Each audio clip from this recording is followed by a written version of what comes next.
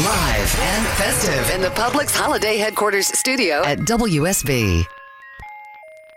It's the Lawn and Garden Show with Walter Reeves on News 95.5 and AM 750 WSB. It's brought to you by Pike Nurseries, your neighborhood garden center, playing in the dirt for more than 50 years. Call now with your lawn and garden questions at 404-872-0750 or 1-800-WSB-TALK. And now, here's Walter. There was a blinding flash of light in the studio at 7:01 this morning. Not to worry, not to fear. It was two light bulbs going off in the heads of Ashley Frasca and Jason Byers, both of whom at the same moment said, he's got his computer changed to the wrong setting. It's not on screener. He is on host. This is nothing I had done, no, nothing they had done either. Somebody who was here before us had changed the settings on the computer, and that's why we couldn't get anybody on the air this morning. Again, big flash of light, but two heads greater than one, and certainly we think we're working this. We're on the front burner. That's exactly what I was going to say. Two heads are better than one, and three, 2.5. I mean, you were there. Mine was not contributing at all. Mine was being very quiet during the whole thing as you two excitedly tried to say, hey, this is what happened, this is what happened. Let's try to see. Stan. Hey, how you doing this morning? He is there! Lots of applause, Stan. Lots of applause. I have a couple of really quick stories for you, and a question about gardenias. Christmas cactus are often known for their longevity, and I didn't hear everything you said this morning, but I met a woman up in Buckhead several years ago who had a Christmas cactus in a pot that was like less than a half-a-gallon pot. And she had been nursing this since her mother gave it to her. Her mother received it upon this woman's birth. Oh, wow, Stan. Yeah. And when I met this woman, she was 92. They do have some longevity. You were the prize. Longest lasting houseplant, 90. Oh, yeah. Man. And what about the kiwi I had vine? good fortune living in Italy for some time at the northern rim of the Po Valley, where literally to see the mountains, the Alps, you had to stick your body out the window and rotate your body to see the tops of the mountains. So we were right on the edge at the base of the Alps, and my neighbor had a huge kiwi vine. Yeah. And so it can be done. It can be done. Climate. If you have the right environment, of course, they'll do fine. But Atlanta is usually not the right environment, but Italy, New Zealand, sure. Yeah. So how about your gardenia then, Stan? What do you want to do with the gardenia? I have the larger variety gardenia. I forget the proper name for it because there's several varieties, but the typical one, the larger one that people see. And it's in a hedge around the corner of the house, and it's impeding on the walk. And I'd really like to, cut it, from 4 feet down to 2 feet, and cut the sides that are about 4 feet wide now down to about 2 feet wide. What's going to happen to this thing, and when's the best time, and all that. You'll still get some flowers, and again, it depends on the variety. Some of them will recover and flower on current year twigs, meaning that if you prune this winter, then in the spring you'll get some twigs that will grow out, and they will then have flowers on them sometime in June usually. If it is one of the fall blooming gardenias, then they will recover fine and bloom almost normally in the fall. It just depends on which variety you have. So bottom line, Stan, if you want to prune it, go ahead and do it. You're not going to kill it, certainly. You're going to get flowers of some number or another depending on the variety that you have. So go ahead and prune if you need to. And best time, anytime during the winter? Yeah, when it's cold. January, February would be fine to do it then. Okay, and that's because this is actually a customer's place. I do yard work for a living. And I don't want it to look ugly. They are going to look. They're going to look ugly anyway, Stan, because you're cutting off all the leaves. So warn your customer that man, it's going to look ugly. So maybe wait. In your case, Stan, since it's a customer, wait until February maybe to do it. Don't get totally bent out of shape about how Stan murdered the gardenias. Yeah, at least for a shorter period of time. Yeah. Thank you very much, Walter. You bet, Stan. Hey man, thanks for calling. Beverly now is in McDonough and joins us on Lawn and Garden. Hi, Beverly. Good morning. Oh, I hear that. It's lovely to hear your sweet voice, Beverly, because we got another line on just perfectly. We got it figured out. That's good. My husband grew some lovely sweet potatoes last summer and this summer. Mm-hmm. I'm peeling them in the kitchen now to cook. And there's some little, I will call them fingerlings, not knowing what to call them, little small ones, maybe as big as my index finger, my thumb, maybe a little bit larger my thumb, almost too small to peel. Can I save those for next spring to plant? Can you get them to root some way? Will they root? Is it worth the trouble? That's what Walter's I going to try to do. I don't know. How much trouble is it? All right, if you keep them in the house without planting them, they're going to dry out. They're so small that they're going to shrivel up and dry sometime between now and planting time in the spring. On the other hand, you could possibly plant them in a little pot, a little 6-inch maybe pot, and put them in a warm window, and they will sprout. And you'll have this long vine going up your kitchen window and over the top of the kitchen window, maybe down the other side by next year. But the truth of how do you plant sweet potatoes is you don't plant them from the tuber itself. You have little cuttings that you'll make. So here, I'm just giving everybody homework this morning, Beverly. So here is your homework to try. Take those little fingerling things, little small sweet potatoes, put them one to a pot, little 6-inch pots, and put them as much room as you have in your kitchen window. Keep them watered, keep them warm, sunshine on them during the summertime or during the wintertime. And next, sometime in February, mid to late February, you'll have, as I say, good growth on the vine. Start taking cuttings then, which is what my mother would do, Beverly. She would take cuttings from her sweet potatoes, which she grew in little aluminum ice cube trays in the kitchen window. And she'd make cuttings sometime in February and put those cuttings in, how to describe it, the orange juice cups. The cups that we drank orange juice from when we were kids. They were small, they were glass, they were clear, 4 inches high and about 2 inches in diameter because a kid's hand could go around the orange juice cup. And those glass cups would be lined up again on another windowsill in the kitchen with the little cuttings, the little leafy cuttings about 4 inches long. And they would root by April, by the 1st of May. That's really the time to plant these cuttings. These slips is the other name for the sweet potato cuttings that are rooted. They're called slips, S-L-I-P-S. And so my mother then would have 5, 10, 20 maybe slips that she had rooted in the kitchen window 1st of May. She put the slips in the ground in the garden outside. They would immediately start growing by June, July. You know, it just covers the ground, lots of leaves and vine covering the ground. And we'd harvest sweet potatoes in usually August or September.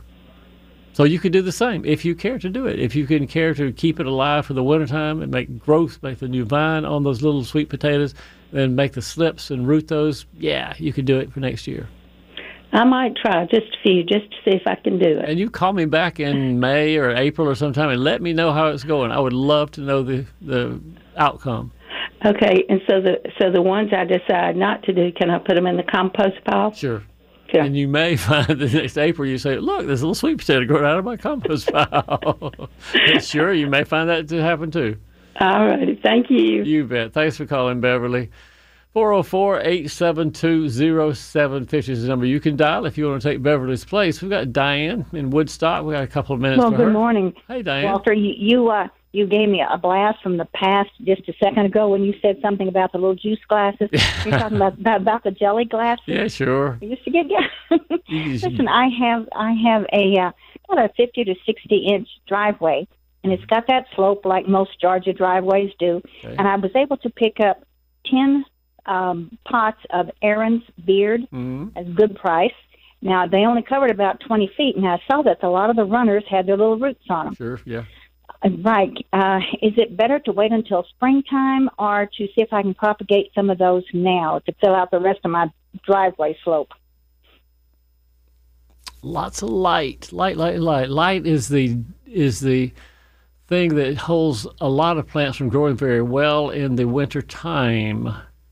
Try it and see, Diane. That's all I can say. I'll give you the same sort of thing. The sunniest winter you can possibly find to propagate those little runners, put them in a pot, see what happens. Okay. I think this sounds like it's a great ground cover. Yeah, based some on outside. Try propagating some in the ground outside next to your, well, not next to your plants, but clip off the runners and put them in various places outside. Some of them may survive too. We don't know. I don't know. I've never heard of a ground cover that can tolerate dry or wet or sun or shade or no deer. So, all right, well, good. One-top super shop. That sounds like a good plan. That's it. I enjoy your show. Thank you very much, Walter. Thank you, Diane. 404-872-0750 is the number. And in the next few minutes, we'll talk to Orrin in East Point about his low-hanging limbs on his river birch. And Jeb in Social Circle has a lemon tree that he needs to winterize. I'm hopeful Jeb has already started on that because it's time to get them winterized now. We'll be back after this. This is Scott Slade, host of Atlanta's Morning News on News 95.5 at AM 750 WSB. We'll be covering breaking news, Kirk Mellish weather, and traffic red alerts through the weekend. And the Southeast's largest news team is here for you first thing Monday morning when you head back to work. News 95.5 at AM 750 WSB. Now back to Walter Reeves, the lawn and garden advice you need. It's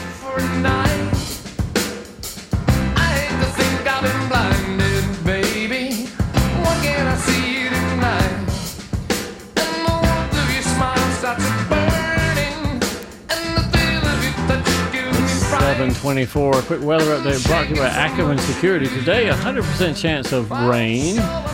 30% chance later on this evening. High of 62, low of 60 today. Tomorrow, only a 30% chance of showers. High of 72, low of 48. Your full weekend forecast comes up in 10 minutes on News 95.5 and AM 750 WSB. Orrin in East Point. Let's get my cursor up here. Here he is. Hey, Orrin. Good morning. Welcome to the Lawn and Garden. Hey, Walter. Good morning, Walter and company. Good morning. I'd like to start this off by telling you what I do know. Okay, what do you know?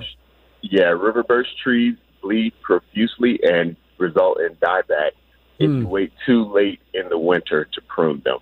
I pruned my mother's river birch this past late winter, early spring, about March. Yeah. And it bled profusely, resulting in some dieback. So I got to neaten that up and cut off a few more branches that are hanging over her sidewalk.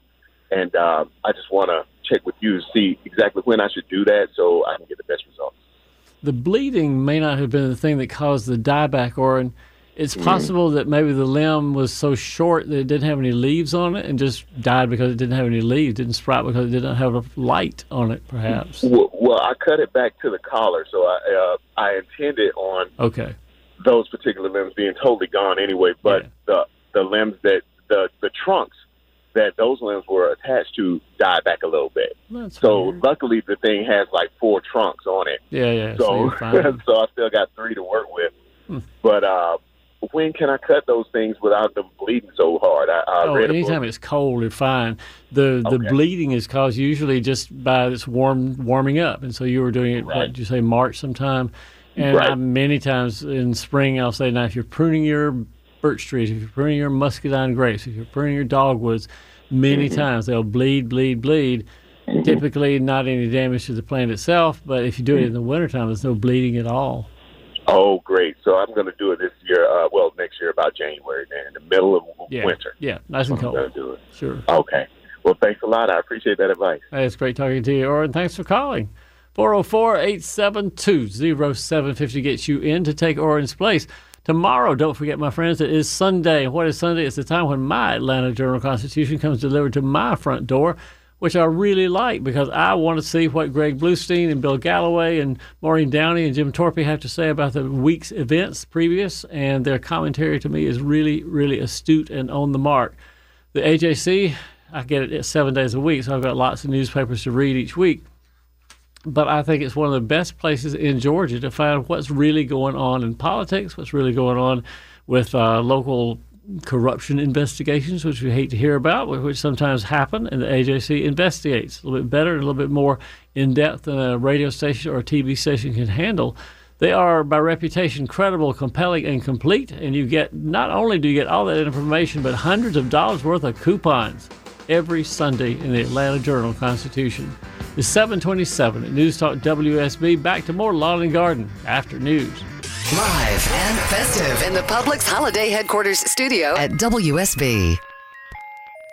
It's the Lawn and Garden Show with Walter Reeves on News 95.5 and AM 750 WSB. It's brought to you by Pike Nurseries, your neighborhood garden center, playing in the dirt for more than 50 years. Call now with your lawn and garden questions at 404-872-0750 or 1-800-WSB-TALK. And now, here's Walter.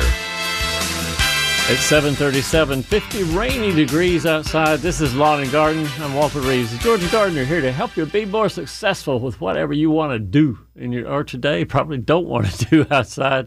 But if you're preparing for something, tomorrow is going to be a pretty nice day. 70, what do we say, 70-something degrees? 72 degrees tomorrow. Unbelievable. It'll be nice and warm tomorrow. If you have questions about what you can do, 404-872-0750. Our friend Gene from Bremen, Georgia joins us. Hey, Gene, good morning. Good morning. Good morning. What's up? I want to know if I want one real bad, but not if it's going to die. Norfolk Island pines. Yeah. Would they live here? Outdoors or indoors, Gene? Outdoors. No. Well. I can't have anything inside. I know that Norfolk sounds like Norfolk, Virginia, and it's spelled the same, but Norfolk Island is actually an island in the warm Pacific waters near Australia, New Zealand, I think. And so the Norfolk Island pines are a tropical plant, and they grow really, really big down there. I remember being so blown away. God, they're 100 feet tall. Wow, this is a little Norfolk Island pine that I had in my living room. But down there they were great, but here in Atlanta, outside there, ain't going to happen. No, too cold.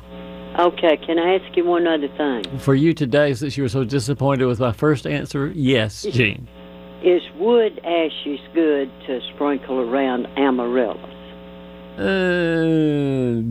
It won't make a whole lot of difference unless you use too many. I mean, if you got ashes, Gene, the easiest and most maybe productive use for them is to spread them on your lawn.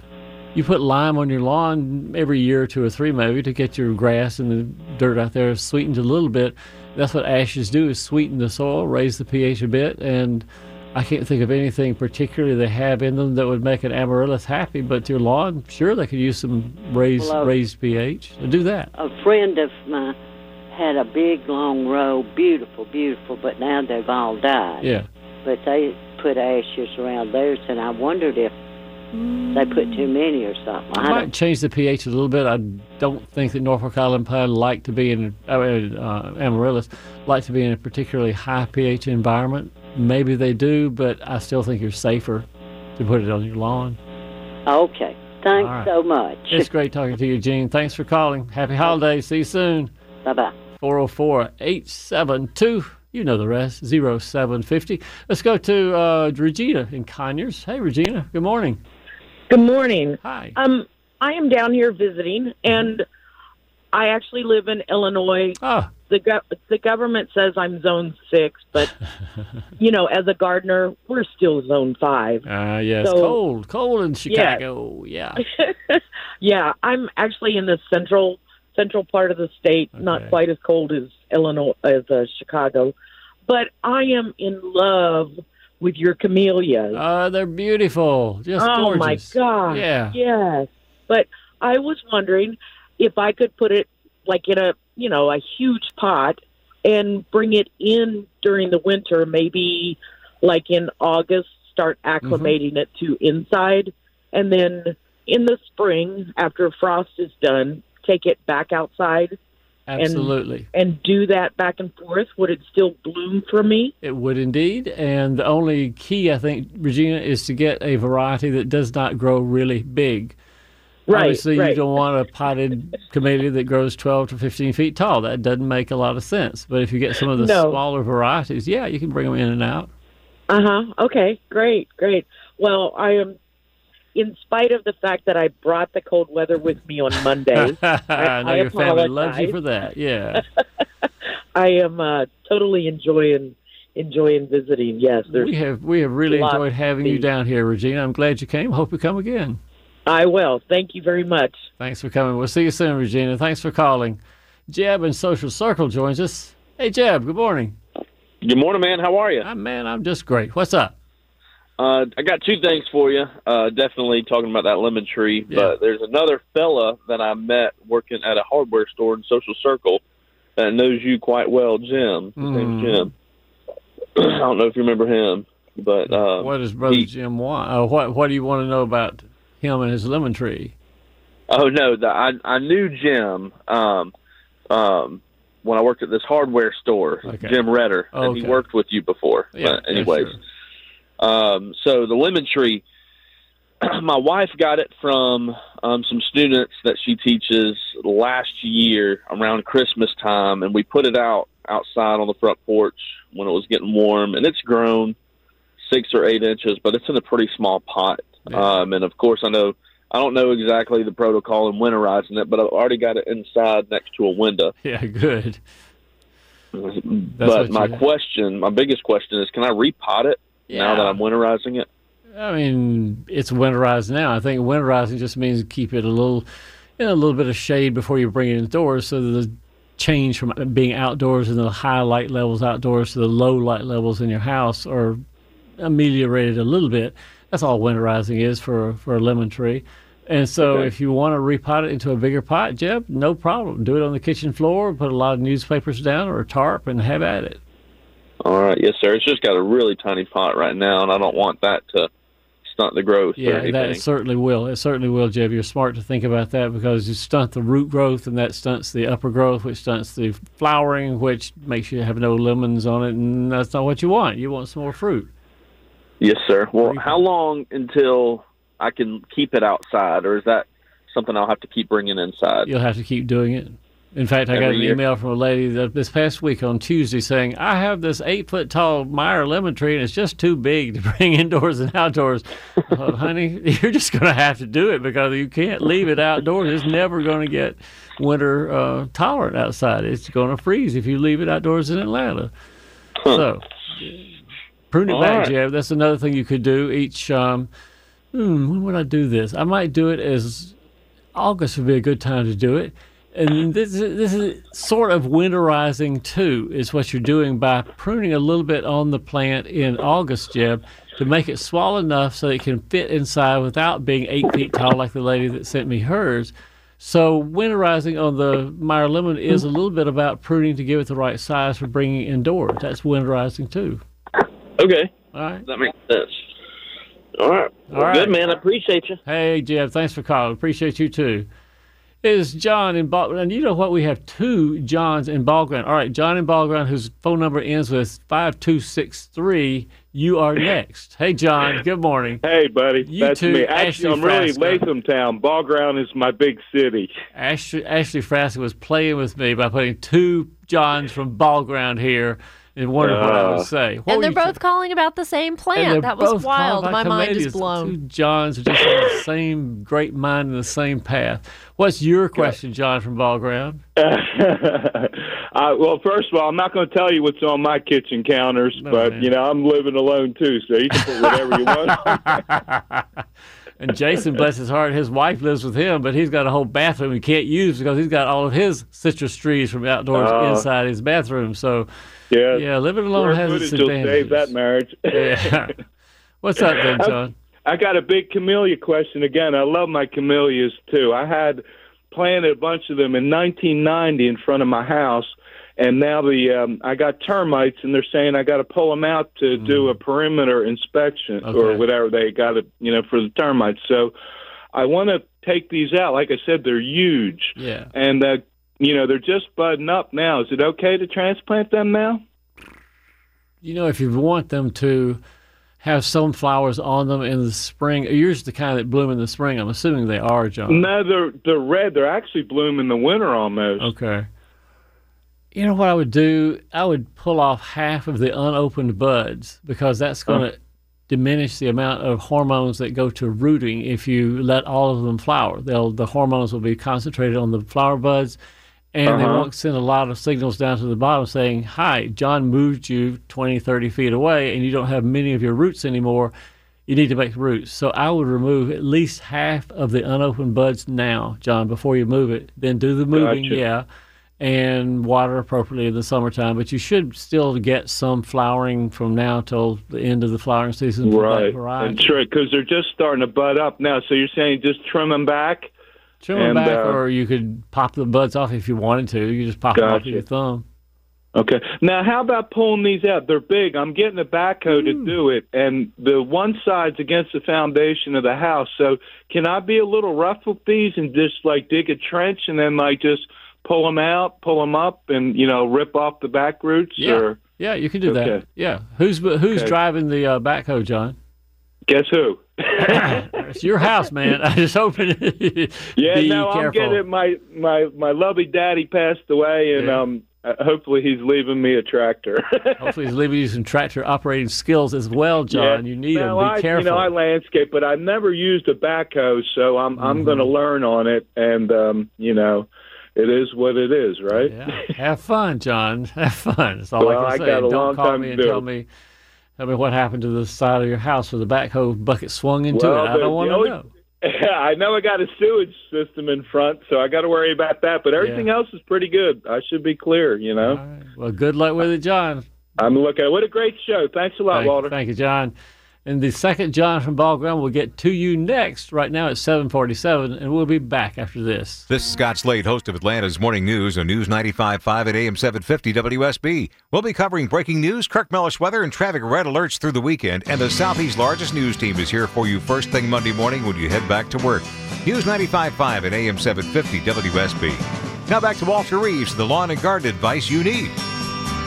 Long as I remember, the rain been coming down, clouds of mist drift pouring, confusion on the... And the quick weather update brought to you by Ackerman Security. Today, well, it's 100% likely it is raining at your house likely right now. Diminishing this afternoon, though, high of 62, low of 60 today. Not a whole lot of change, although right now it's 51 degrees outside. Tomorrow, a 30% chance of showers, high of 72, low of 48 overnight. And your full weekend forecast, of course, comes up in 10 minutes on News 95.5 at AM 750 WSB. And the opportunity to really do good for a family and a kid in Georgia comes up this afternoon, or this morning, I guess, from 9 until noon at the Woodstock Walmart on Highway 92. Clark Howard, Eric Von Hessler. Eric will be there next Wednesday, I believe it is, but Dave Baker will be with Clark Howard today at the Woodstock Walmart on Highway 92 from 9 to noon. Also, you can do the same thing of buying kids for the foster system in Georgia. Money Matters hosts Wes Moss and Eric Erickson and Chris Chandler from Atlanta's Evening News will be down at the Peachtree City Walmart on Highway 54. Drop by, my friends. Help them help the foster kids in Georgia. It is a wonderful opportunity to make a big difference in a kid's life. Let's see, John in Ball Ground, Georgia. Hey, John, good morning. Good morning, Walter. What's up? I've got a kind of similar question, I guess, to the previous caller about camellias. Mine are in full bloom right now. Yeah, great. And they're about 10 feet tall, and they're getting into a window area, and I need to trim them back. Can I trim them back after they finish blooming, or do I need to wait till spring? Nah, perfect time. Right after they finish blooming for both the fall blooming Sasanqua camellias and the Japanese camellias that bloom in the spring.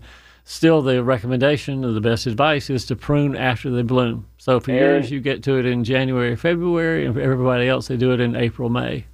Okay, now they're about 12 feet tall. About how I need to cut them back a good, probably a quarter or 3/4 of it.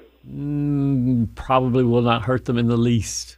Okay. Camellias, they're tough. They're like holly and other plants, gardenias, for instance. They're all pretty tough plants. They don't have much environmental cautions with them, and so pruning a camellia usually doesn't hurt them at all. Okay. Well, I'll get busy then as soon as they finish. All right. Good doing, John. See you soon. We got Rick in Canton. Hey, Rick, good morning. Good morning, Walter. Hey, first-time caller. But you got a kiwi vine, is that right? I do. I have 3. I've got 2 males and a female. Good for you. It was an impulse buy at one of the big box stores, so we're kind of experimenting. I have done very little with it, and it's taken about 10 years, and it's fruiting, and it has the little small ones. I guess they call that a berry kiwi or something. Okay, yeah. But will pruning help increase the size of those a little bit? Because they're about the size of a muscadine. I got several muscadine vines, and I heard you mention this morning to trim them up like a muscadine vine. That is exactly right. They won't get much bigger. Yours don't have much fuzz on the skin, do they, Rick? No, they're slick skin. There's no fuzz. Okay. They're actually more cold hardy than the fuzzy ones are. I mentioned that this morning too. Fuzzies don't do all that well, other than my neighbor. Whereas you have the winter hardy ones, which again they have the berry-like, the small fruit on them, and you can't make them grow much bigger than they are. But you can get more of them if you want more. Pruning them like a muscadine on wire, so you can control how you prune and when you do the pruning. That is great management technique for them. As I mentioned, I haven't done very much with them, so I haven't pruned them very much. And of course, it's broken the wire. That's a big. And now I've got to go out there and do some work on them and get a new wire put in place. So how big are they, Rick? How tall and how wide? They're pretty large size bushes right now. I'd say, my wire is about 5 foot tall, and they grow about 6 foot over the top of it, and they've just covered a space between about 15 feet. So not big as a school bus, but bigger than you need to have in the backyard. Yeah, get a wire. Go online if you want to. You can see online the description of pruning muscadines that I have on my website. Just use that as a guide. Train them to a wire, prune them back like that in January or February each year, Rick. It's 7:58 at News Talk WSB. Back to more Lawn and Garden after news.